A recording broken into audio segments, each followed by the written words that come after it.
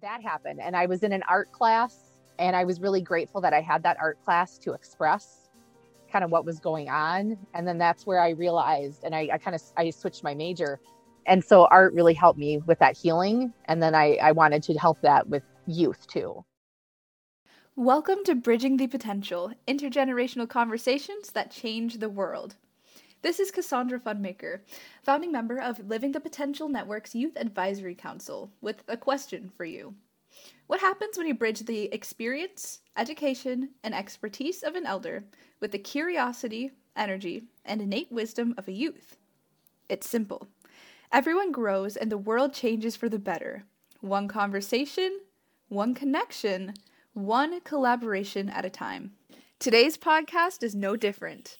Renee Beth connected me with Elizabeth Digby Britton, who is a personal mentor of mine. She is an artist, educator, mother, who helped me overcome many challenges in school and life over the years. I think you will enjoy our conversation about indigeneity in education. My favorite part of this podcast was when Elizabeth shared some of her insight and some resources for any Native student who is struggling through the education system.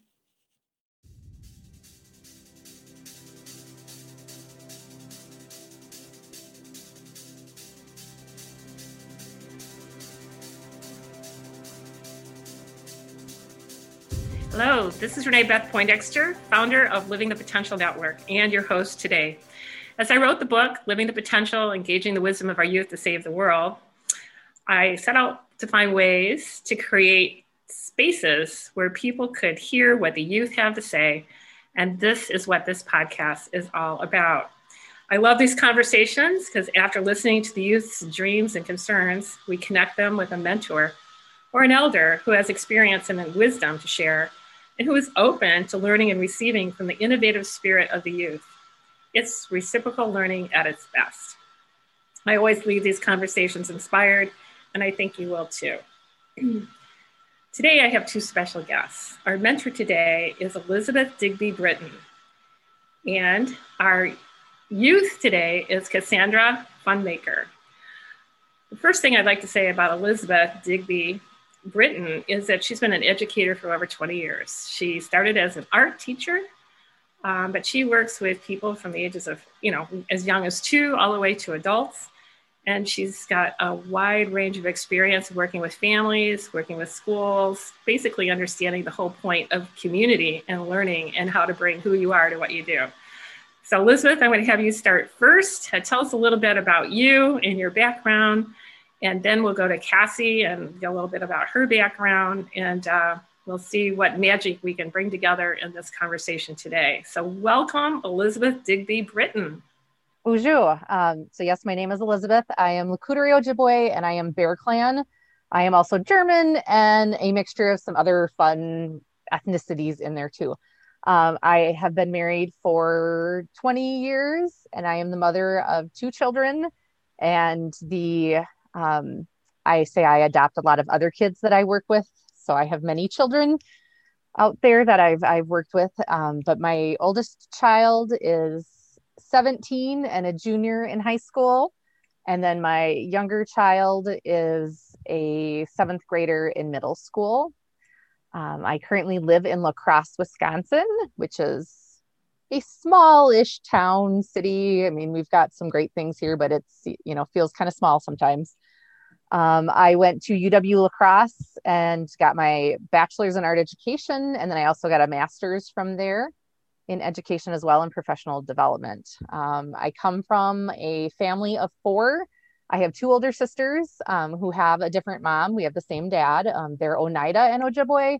And then I have a younger brother that we have the same parents. And I grew up, for the most part, in Galesville, Wisconsin. I was a military child, so I kind of lived all over the U.S. So when we moved to Galesville, Wisconsin, it was very different because I'd been on military bases, which were very diverse. And now we moved to this tiny little town where there was very little diversity. And with that, families didn't look like my family in that town, especially because I had half sisters, and a lot of families did not have a blended family. Plus my sisters were a lot darker than their classmates. My brother and I have the white passing privilege. And their experience was very different in school. Where we went to school, we were called the Redmen.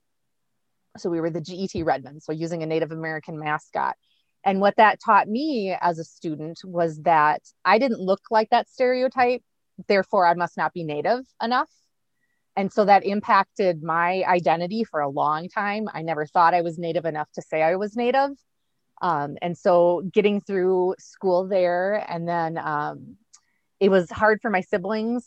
I was telling Cassie this earlier that I have siblings that did not graduate traditionally from high school. So my kids, when I advocate, I have to share with schools that they are one generation away from high school dropouts. My dad, my aunt, and my uncle all dropped out of high school at 16.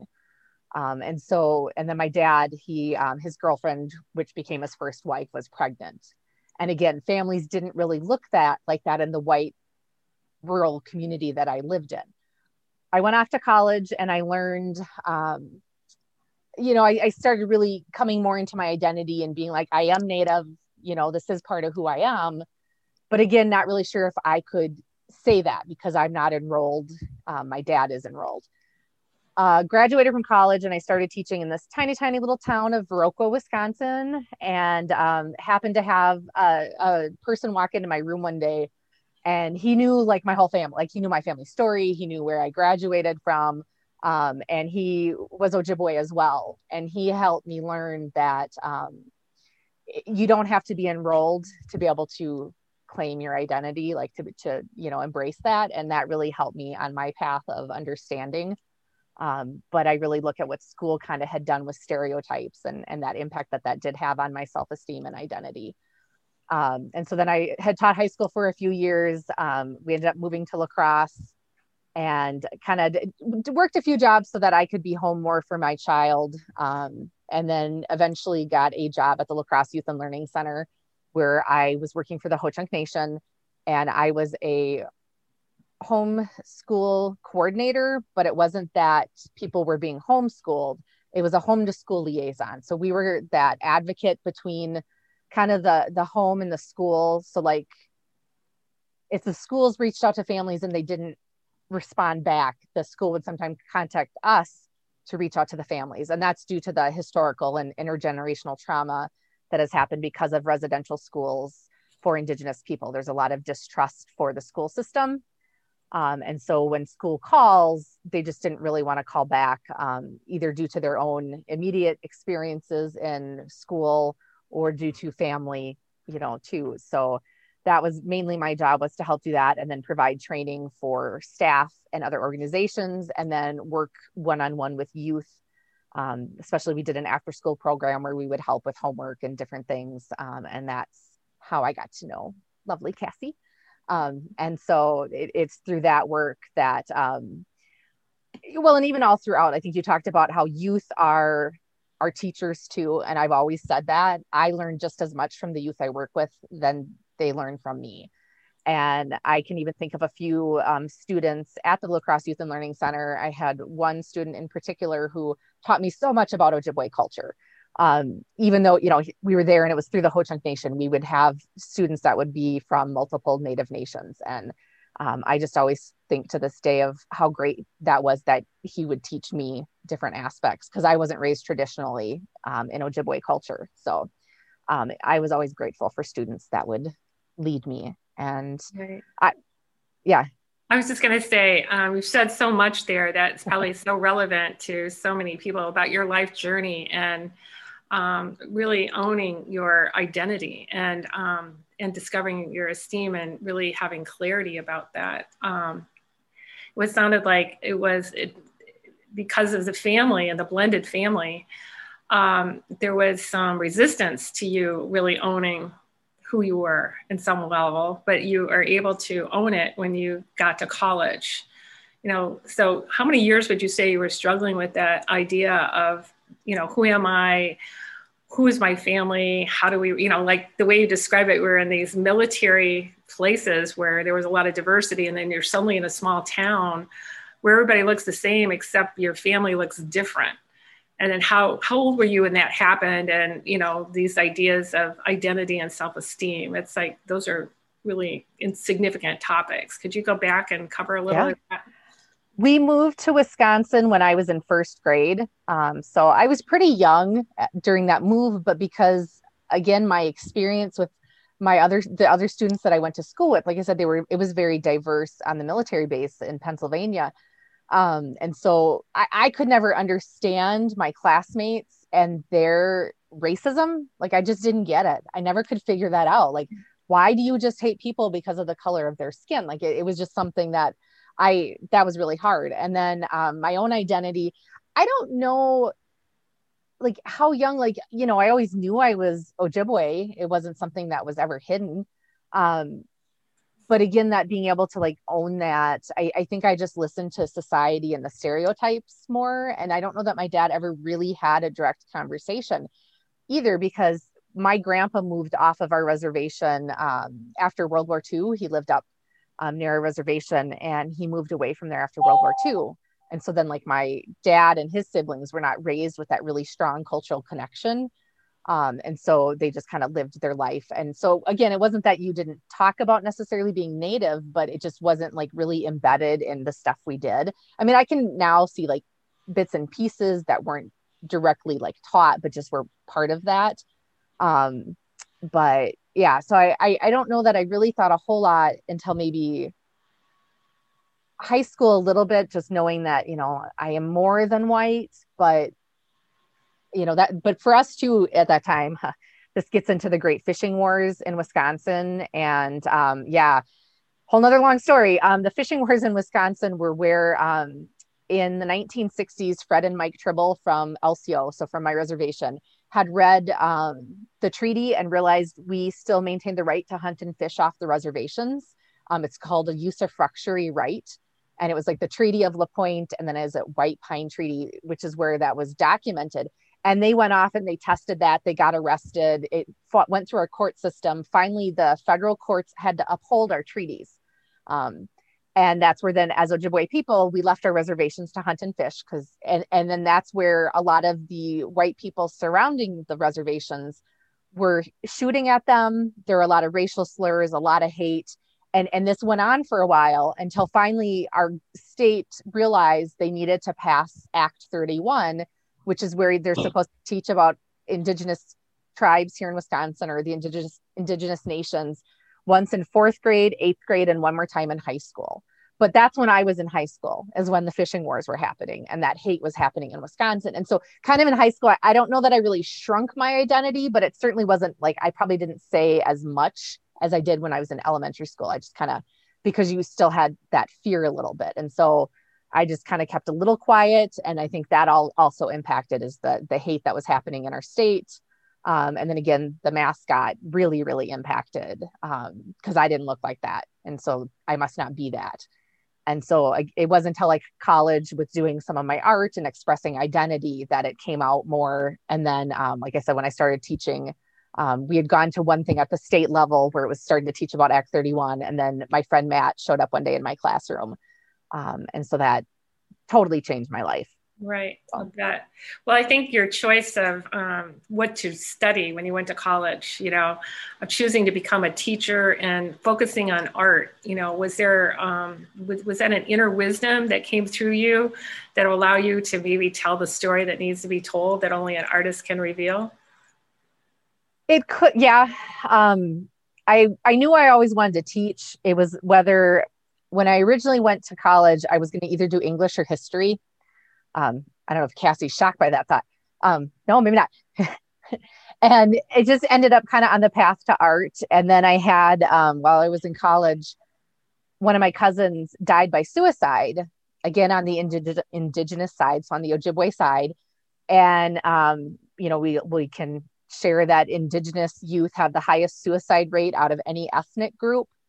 And that happened. And I was in an art class, and I was really grateful that I had that art class to express kind of what was going on. And then that's where I realized, and I switched my major and realized that art helped me deal with that. And then my parents divorced too, and like all this fun stuff. And so art really helped me with that healing. And then I wanted to help that with youth too. Like that was something I would do. Right. Was help students kind of use art to process and heal. Right. So a lot of your journey is like, okay, your own personal healing, owning your identity and the process of what that is, but a huge respect for Indigenous wisdom and how that needs to be seen and heard, perhaps in ways that it hasn't been. I mean, it's a travesty when I had no idea that Indigenous youth has the highest suicide rate. And there's so much wisdom, that needs to be shared, cross-pollinated to other aspects of our society. And I know you've been doing that in the work that you do with parents, the work that you do with schools, the work, I think even how you originally met Cassie, which we'll be talking about in a minute, but you've organized your time to be kind of a healer type teacher, it sounds like, in working with youth. Those choices of what you do with your time, could you share a little bit, because you said earlier and when we started that you have 2 of your own children, but you have many children in your life. So share a little bit about how you've been able to impact youth. Oh, that gets into that whole, like, I have to talk more about, I mean, I don't know that I'd like to think that I make a huge impact on youth. Like I just try and be, I know Cassie's going to yell at me. She's yelling at me. Good thing she's muted. But I do, I guess I'll own that piece. And I have students even from when I taught high school that come back and talk about how my classroom, and then there was a history teacher I taught with, that our rooms were their safe spaces. And I truly felt that and feel that, like, and then I always say, I love all the children I work with. Sometimes you have some that you have to love more, because they might be a little more challenging or just need some healing themselves. And then there are just some youth that you work with and you just know, like, you just really click. And, Cassie's one. I have a few other kids too that I've adopted from the center when I worked there that I just say they're mine. I even had parents that have agreed that I have custody. We have joint custody. Most of them are adults now, so we're good. I don't have to pay child support. Totally kidding. So, but you do learn from the youth you're working with. And I think together, like, there are so many lessons about just life and, Yeah, that's really, well, I think we can get into, because we refer to the center. You're talking about the La Crosse Youth and Learning Center. That's part of the Ho-Chunk tribe. Is that right? Well, the Ho-Chunk Nation runs the space. We worked under the Title VI grant for Indigenous youth. So that's where, as long as you had either a grandparent, a parent, or they themselves were an enrolled tribal member, they could come to the center. So it was Ho-Chunk predominantly in staff, and like language would be Ho-Chunk language, but you would have youth that could be from other Native nations, which is why my kids were able to go, is because we're not Ho-Chunk, we're Lecoutere. Yeah, that's and perfect. So they would be able to attend. Yeah. So it sounds like that center represented a place that if you would have had that, growing up, it would have made a huge difference. But as it turns out, a lot of times we go through difficult times so that we can discover our gifts and that we can find a way to contribute moving forward to those who hopefully don't have to pay the same price. Which brings me to Cassie. I'd love to just give a brief, intro who Cassie Funmaker is. She's an activist, creative environmentalist, and a humanitarian. And she really loves to help people from all walks of life. She's a current high school senior and going to continue her education with Columbia College in Chicago, studying film, television, and direction. So Cassie, I'm so excited to have you with us today. Could you share a little bit of your story, and then we'll go into your conversation with your questions with Elizabeth. Tell us a little bit about what you're up to. Yeah, of course. Well, I would say that a lot of my story of like who I am, like education wise and just like human wise, a lot of it has to do with Elizabeth and her work. I grew up going to the Ho-Chunk Youth and Learning Center myself, and there I learned a lot about my culture that I otherwise wouldn't have learned, and a lot about just struggles that a lot of people of my demographic go through, and knowing that I'm not alone. And that was so therapeutic and so magical to me.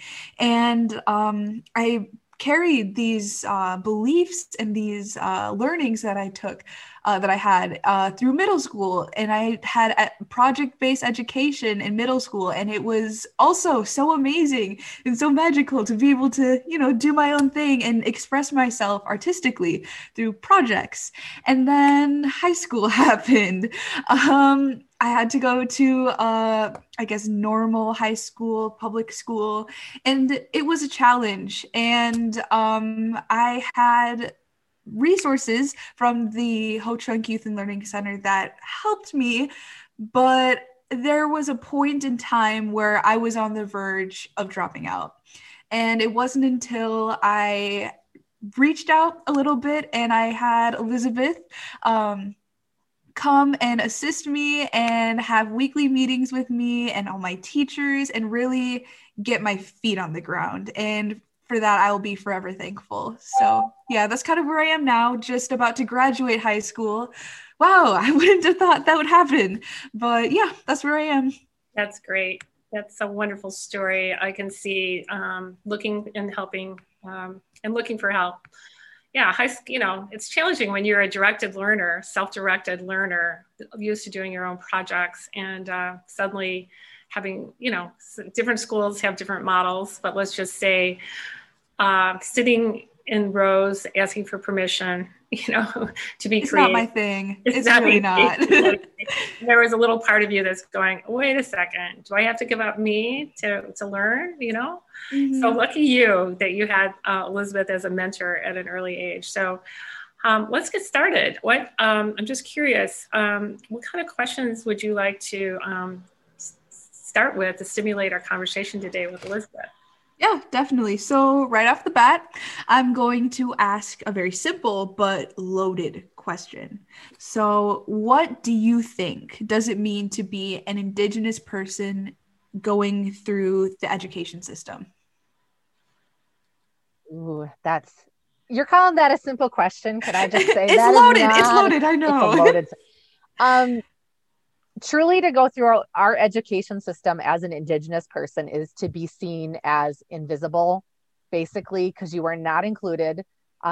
If we are included, it's part of like the backdrop.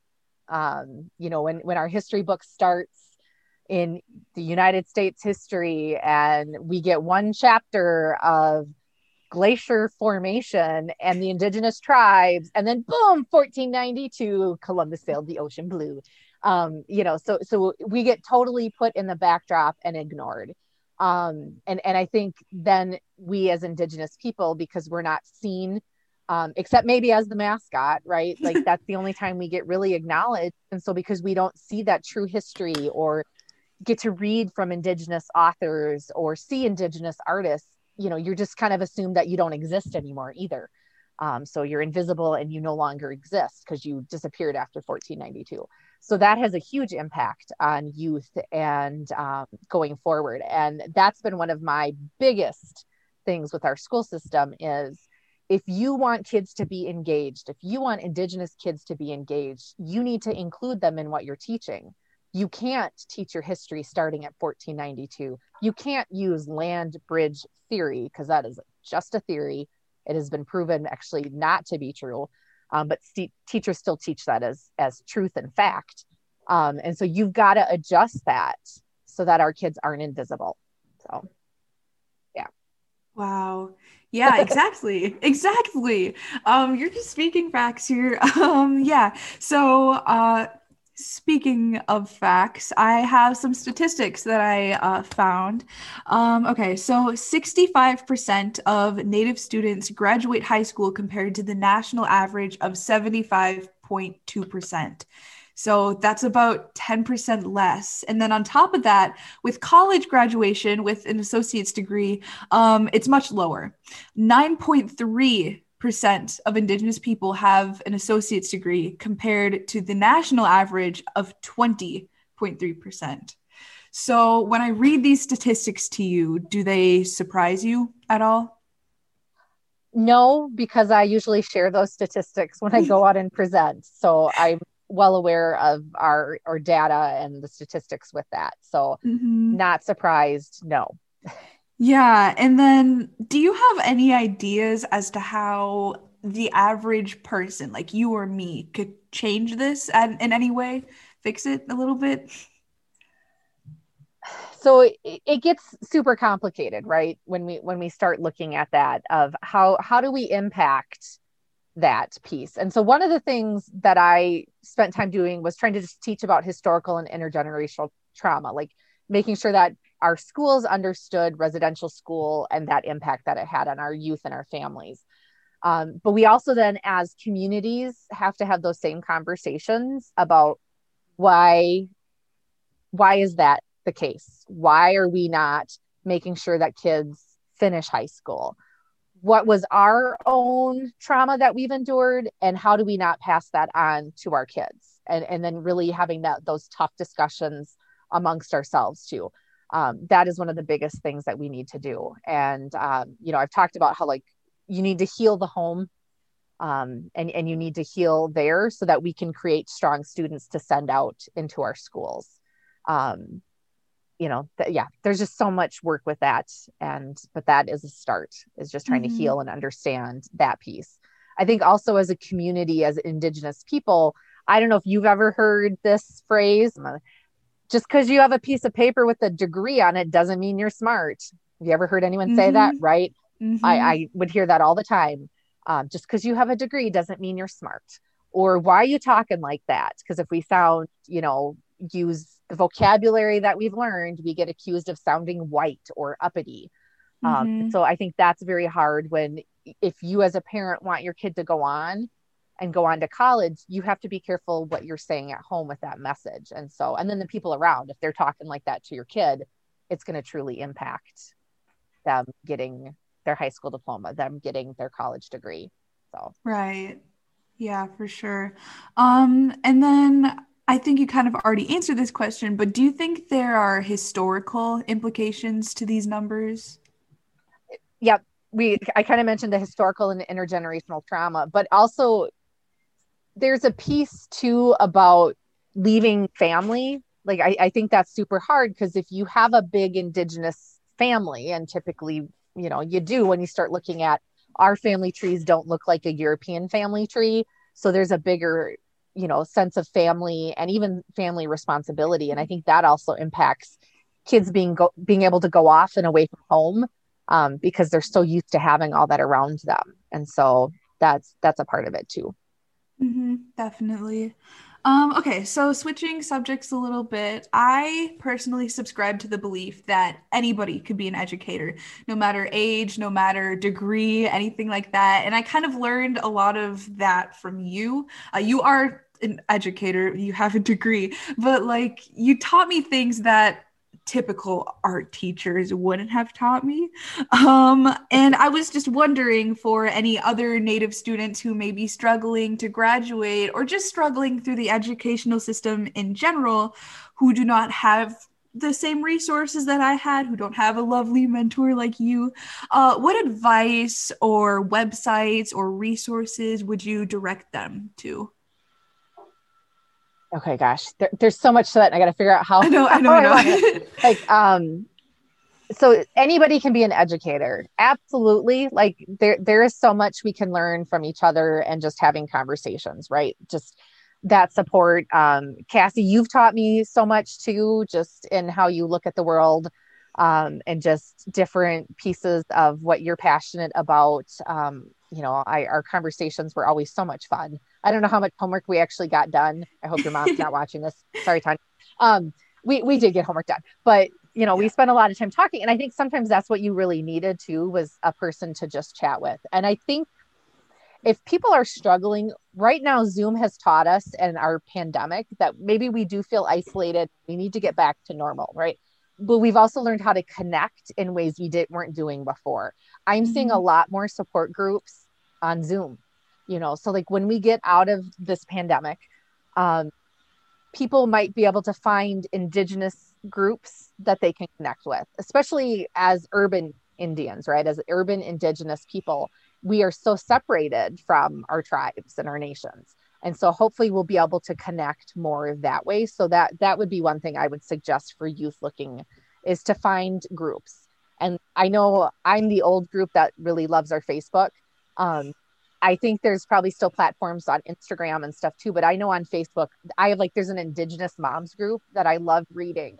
And once in a while, I'll just chime in for some of the younger moms of just things, to think about when they're trying to do bedtime routines or, they're, just different stuff that they're doing. And so I think there's a lot out there that wasn't there when I was younger. And I can't imagine how could that have changed my life? Yeah, I'm sure it would have, but, and then websites, every nation has a website. So if you're able to go onto your tribal websites, there are supports, there are newsletters, there are different things that are listed that you might be able to connect with and find so that you have that sense of culture, or that support in your identity. So did I answer all that? I think you did. Okay. Wow. I think you did. Can I add something there, Cassie? I have tribal roots myself, and coming from Ohio area, Cherokee, and my in-laws are Chippewa, and it's kind of interesting to later in life really understand what Indigenous leaders could have shared that would have impacted, one of the biggest crises impacting our world today is climate disruption.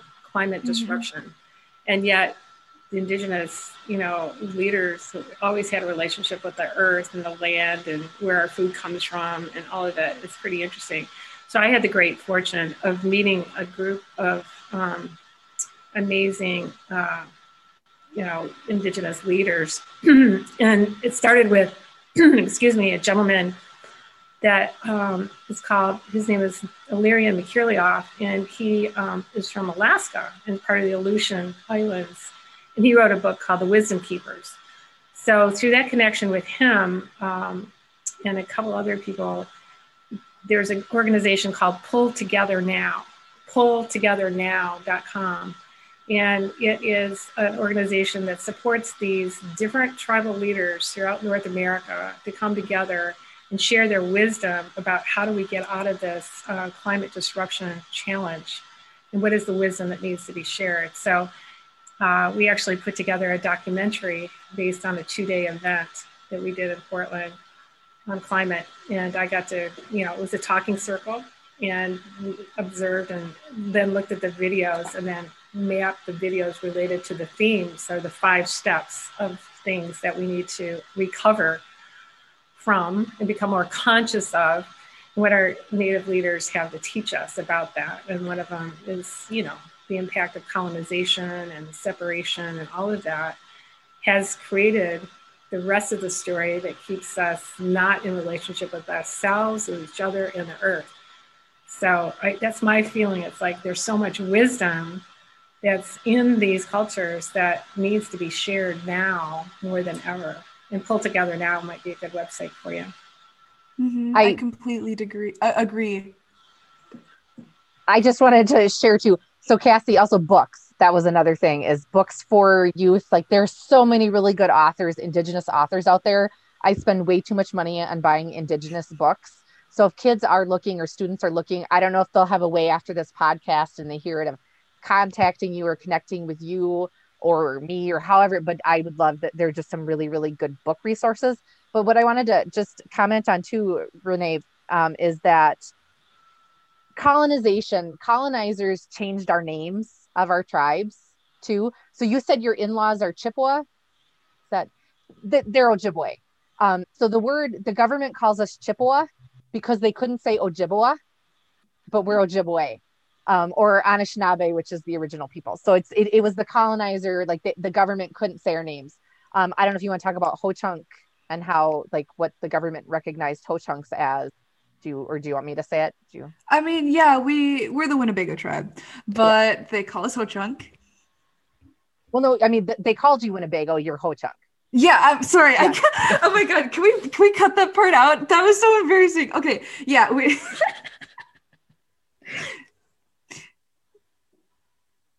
Yes.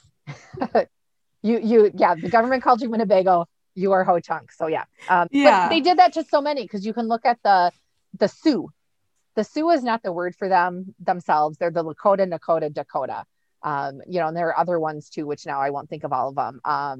They talk about the Iroquois Confederacy. That is not a thing. There is no Iroquois tribe That is the Oneida, and they're the Haudenosaunee is what they call themselves, but our textbooks get it all wrong. And so that's like one of those important pieces is you need to ask the tribes and the nations, like, what do you want to be called? Not what does the government recognize you as? Because that Chippewa thing, it took me a long time because my grandpa always said he was Chippewa. Like he would always say that. And it was just like, oh, hold on a second. And then I started digging into how the name came about and like what the name actually is, but realizing that's what the government recognizes us as, but we're Ojibwe.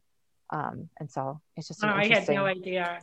It's like we need a whole translation book about the truth, and maybe there is a book that's been written that you might be familiar with it's called The Inconvenient Indian. And it's a very cool book that talks about how natives are, or how the Indians were showing up in movies, because then the movies and the stories about that you see on the big screen, Tonto and, all of that mystique about it is not really the stories that need to be shared. So how do we get the media? I think this is a question, and this is part of what, Cassie, you're going to be studying, as your interest in film and television and writing, and, what is the real story? And how can the media, what are the stories? Are there any movies or examples of people getting it right on these right stories, on the right narratives? Yeah, there's a lot of examples out there of when it's an Indigenous-led movie written by Indigenous people. They are able to get it right. And I love what you were talking about with the Inconvenient Indian, because there's a really good documentary called Reel Injun. I don't know if Cassie's ever watched it. REEL and then Injun, Reel Injun, and you should be able to find it somewhere. What is so fascinating about that is it talks about like Indigenous people through film and TV, and it's not very long, maybe an hour, 90 minutes. But the sad fact, maybe not fun fact, is that in those old Western movies, Indigenous people were played by Italians. And so this whole concept of this headband with a feather on it, that's a Hollywood invention. It was done to keep the wigs on the Italian actors. So, now you'll see people that use it, but that was not a traditional style headband with a feather, but that became a stereotype thanks to Hollywood and John Wayne movies and, all of that fun stuff. I know. We could talk about Disney's Pocahontas movie and sexualizing. She was like 9-10 years old. She's actually the first documented case of someone being sex trafficked. She had a husband, an Indigenous husband and child, and they sold her off and married her off and sent her to Europe. And they claim she died of disease, meaning the Europeans that took her. Her tribe really truly believes they killed her, and that it wasn't disease. So that's a whole another like wow, another facade built by the media. Well, Disney couldn't tell that story, right? They had to make it a love story, sexualization of Indigenous women,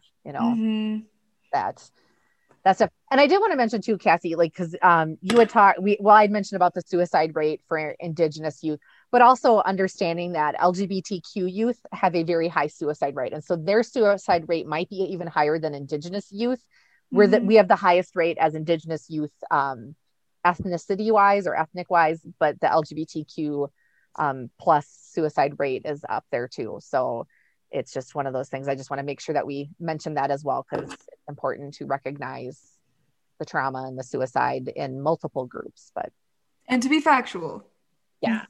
I have a question. It's okay, Cassie, if I ask a question? Of course. Yeah, I don't want to interrupt your flow here, but there's so many people, like the Pull Together Now group that I told you about. And I have Native heritage in me, but it doesn't show, in my face or my look and so forth. But the idea of collaboration where we come together, pull together to share the wisdom that needs to be shared now. Do you have any advice on how we could do a better job of that? Because so many people come in like they want to give a handout, and it's like, wait a second, this is a, there's no weak link here other than the perception of it. And the idea is if we could bring people together to share the wisdom on an equal playing field, that would be the best possible pathway to create something new, for instead of finding common ground, is to find the new ground of collaboration for a better world. How might we interact with First Nations people? You have any suggestions on that? It gets super tricky. It can be, and I wish we could come about it easier. Like we're told we need to go sit with our elders, right? Like if you want to learn, you go sit with your elders. And when you're someone like me, who I think I probably have a few cousins up there by the last name Quagan, but I only have one cousin that lives up in LCO that I've ever met, so for me to just show up and go sit by elders, it's a little harder to just go do that. When you live in like La Crosse on Alaska, getting to, some of the areas where some of the elders are, if they're having, holding lodge and doing different stuff, that gets harder too. And so I don't know how we're going to continue to teach, and I think the scary thing is during COVID, we've lost so many people. Our Indigenous communities have been hit so hard with COVID that we've lost wisdom. And just hoping that people could figure out a way to record or figure out some ways that we can do some of these things using technology a little more. And I think if we can figure out some of that, but the nice thing is we have a prophecy about the seventh generation. You know this, Cassie? Cassie's generation is our seventh generation. And the prophecy has been told that it was going to take that many generations. And then it's this group of youth that will come and revive and save everything. Not to put that all on your shoulders. Cassie's like, whoa, you got this though. At least in Ojibwe, I'm sure, I don't know if the Ho-Chunk, but like that's a more specific, like Ojibwe, the lighting of the seventh fire. It's our seventh generation is where, we're really going to see our youth come back. And I talk about my own kids, because like I said, I wasn't raised traditionally. My kids were able to come to the center and be around Indigenous people. And I tell them too, like, they're not enrolled. They know more Indigenous knowledge than my dad. They have a better, solid understanding of what it means to be Indigenous and that identity than my dad does. And I see them work in ways that, I'm surprised by. There are times they correct me if I do something, right? Which maybe I shouldn't say that because you're not supposed to correct your elders, but like just different things. Sometimes Ella will be like, you can't do that. I'm like, oh, you're right, I can't, So it's just, I like that my kids kind of know more and certainly know more language than I know. So yeah. I would just say that there's an organization, and it's going to sound weird, but it's called the World Parliament of Religions. And it sounds weird that you think it's an old name, but there's a strong Indigenous component to that, the World Parliament of Religions. And I attended a couple of their meetings. Actually, that's where I met Jeff Goebel, where that's another man, a mentor that I've connected Cassie to. But this idea is like, where are the Indigenous leaders coming together to share with the white people new possibilities of coming together and listening? I think part of Living the Potential Network is really about engaging the wisdom of our youth to save the world. So when Cassie decided to become a youth advisor and came into the group, and she's been welcomed and accepted and, and showing up as a leader, it's like a first step in so many ways of getting in a diverse group of people who are open to learning from you. And how do you feel, Cassie, about listening that you're the seventh generation? I really got chills on that. I know about they call it the Hopi prophecy about the 7 generations. I don't know, maybe it lives beyond the Hopi, but I just wondered how you feel about that. I mean, I got chills when Elizabeth said that. How did you feel when you heard that? Well, I've never heard that before. I too got chills because I think that I've been really trying to live up to that without really knowing what that is, if that makes sense. I dedicate a lot of my time to informing a lot of like my colleagues, like that are my age, about, making radical social change, especially when it comes to Indigenous issues. And to hear that it's a prophecy and that's my job, it's Wow. Just wow. It makes so much sense. It really does. Wow. And I think that that's inspirational. I think that I'm going to continue to do that with a sense of more purpose now. So thank you for sharing that. I really had no idea. Well, and I'm just going to say too, Cassie, because we talked about this, I think, with our first conversation that wasn't recorded, but we're both Bear Clan. And Mhm. our roles are similar within Ho-Chunk and Ojibwe of being like the peacekeepers, but also the warriors. And a warrior can look different, right? Like I've accepted that it is my job to fight for equality and social justice when it comes to our youth, especially in our schools and our community. Like that is just something that I'm just supposed to do it. Like I'm gonna speak up.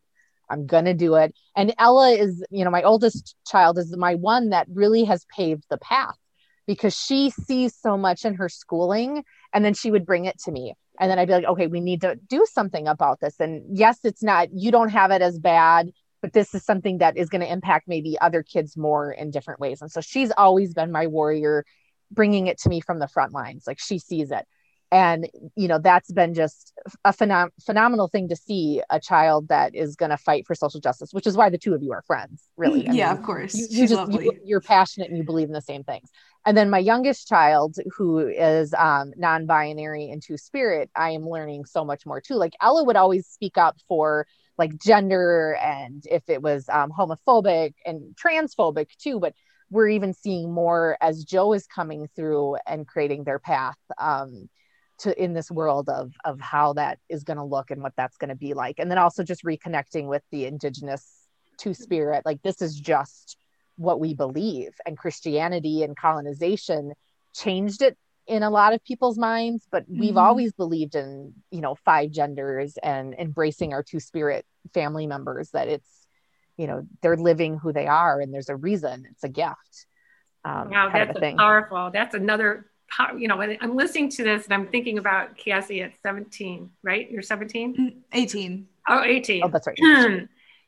Assimilating and bringing all of who she is to her next step, in her life, and discovering her passion, because in the bio that she has on our website, she's studying film, television, and direction. But she's going to take this between May and August of 2020, May 2021 to August 2022. She's taking a gap year in her education to recuperate, travel, and continue her work fighting for social peace.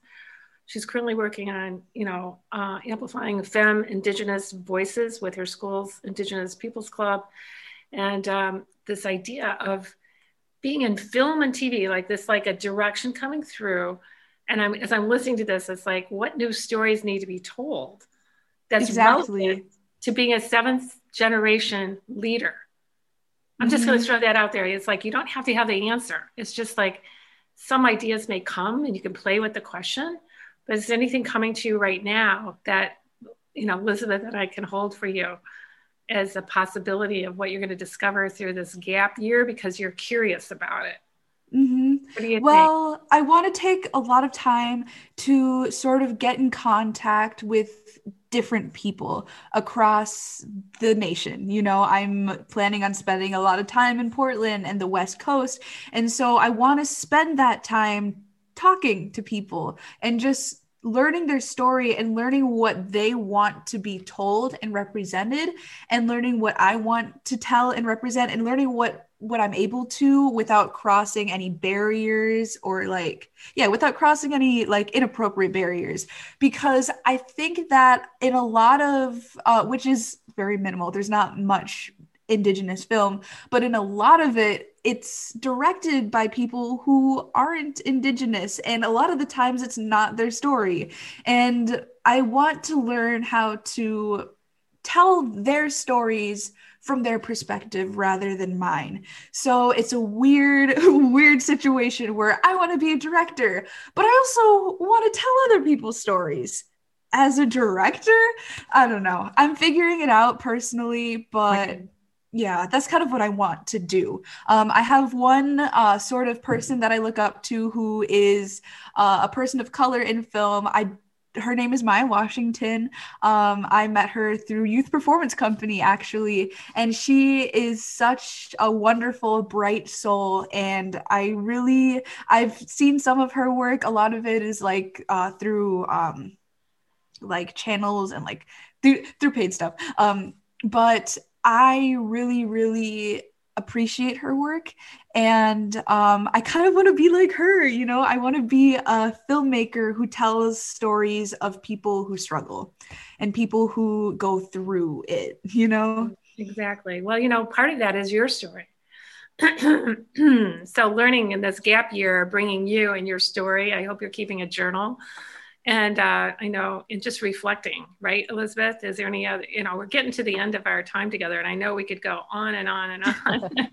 But let's just say, Elizabeth, when you listen to Cassie Funmaker here, is there any things that you heard today that actually, has affirmed or enlightened you with a new perspective that you didn't have before? As a mentor, learning from the youth, anything show up for you today? A lot. I guess you don't ever realize how much you impact just by what you consider to be just what should be a regular human interaction with people, right? Like, I mean, just everybody should support. And I also didn't realize like how much of an impact that was for you when I did come in. Like, I mean, I knew it helped, but I didn't realize you were quite that close to, I don't want to say giving up. And I wouldn't say that you really struggled a whole lot, like up to that point, because you were getting really good grades. I think you're selling yourself a little short on that. Like you were getting really good grades and you were working really hard.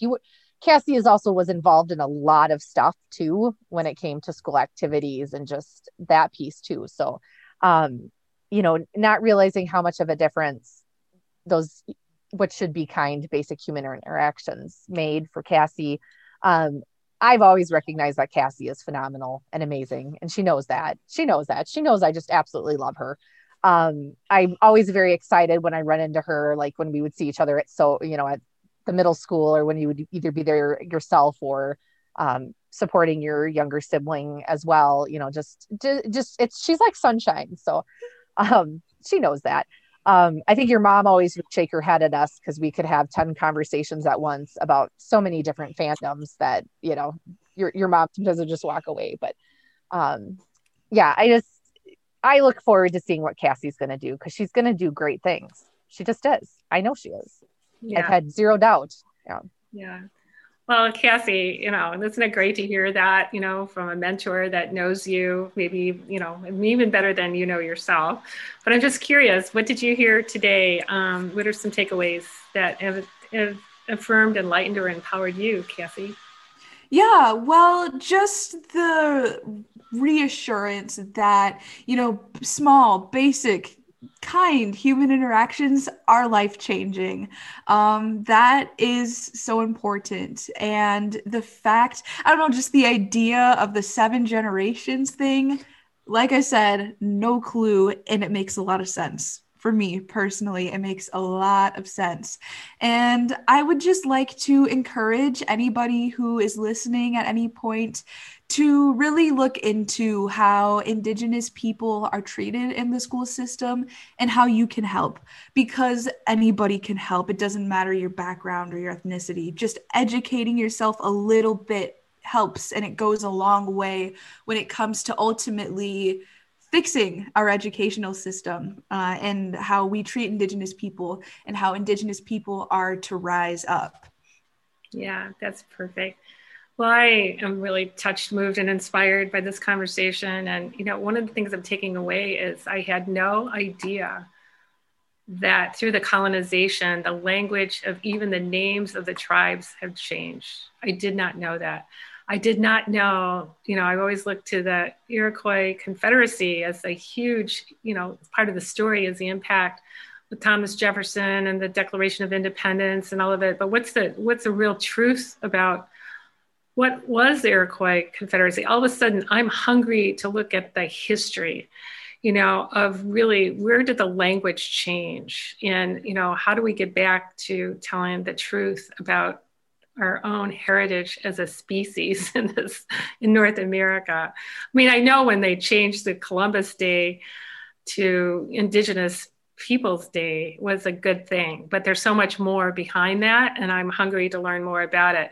You know, a lot of people study history for facts and chronological thing, but when you're really in a search for what did that happen? So you've inspired me, Elizabeth, to really look at that. And then the idea of looking at that film, Reel, REEL, Engine, and looking for other films that are in media that is directed by Indigenous leaders. I want to be paying more attention to the stories that are coming forward.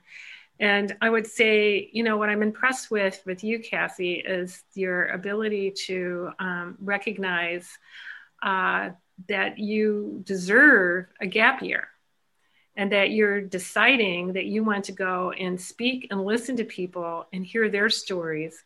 And I encourage you to write your own along the way, because allow yourself to, you know, I believe in the model of and I think this is probably Indigenous too, is that we're born with a calling, that you have a soul purpose. And our job is really to figure out what that is and how to bring it forward and align with other people intergenerationally, you know, different age groups, but also really bringing forward this Indigenous wisdom in a way that maybe you're the translator, maybe you're part of connecting the real story using media tools to make it happen. So I'm really grateful that you two came together today, and there's so much richness here. And today we've been listening to Elizabeth Digby Britton, the mentor, speaking with Cassandra Funmaker. And it was jam-packed. I'll tell you, I don't know about you, but I'm leaving this conversation today looking forward to the next conversation. Thank you to all our listeners for tuning in. And before we tune out, I think it would be important to have Elizabeth Digby Britton share how people can locate her for additional information. Can I just add one more history fact to Sure. Thomas Jefferson? So when they looked at, and they call it the Iroquois Confederacy, but it's the Haudenosaunee is the name that should be used. But with that, when Thomas Jefferson and when they wrote the Declaration of Independence and wanted leaders, it was only white male leaders. If you go back to the Haudenosaunee and like the Oneida, especially, it is a matriarchal society. Women are the leaders, and they're women of color. So our government did the exact opposite of what they were modeling on. And so with the representation of people and wanting to elect people. So I just always find that irony of what would our world look like differently had we allowed women and people of color to represent? Like, would we be different? Like that climate change thing. So just throwing that out there, because that's just one of those things that history is one of my favorite things. How to connect with me? That is a good, I'm on Facebook, but I'm kind of private on Facebook. You know, I would be fine. I don't know if you want to give out my email. I don't know what contact.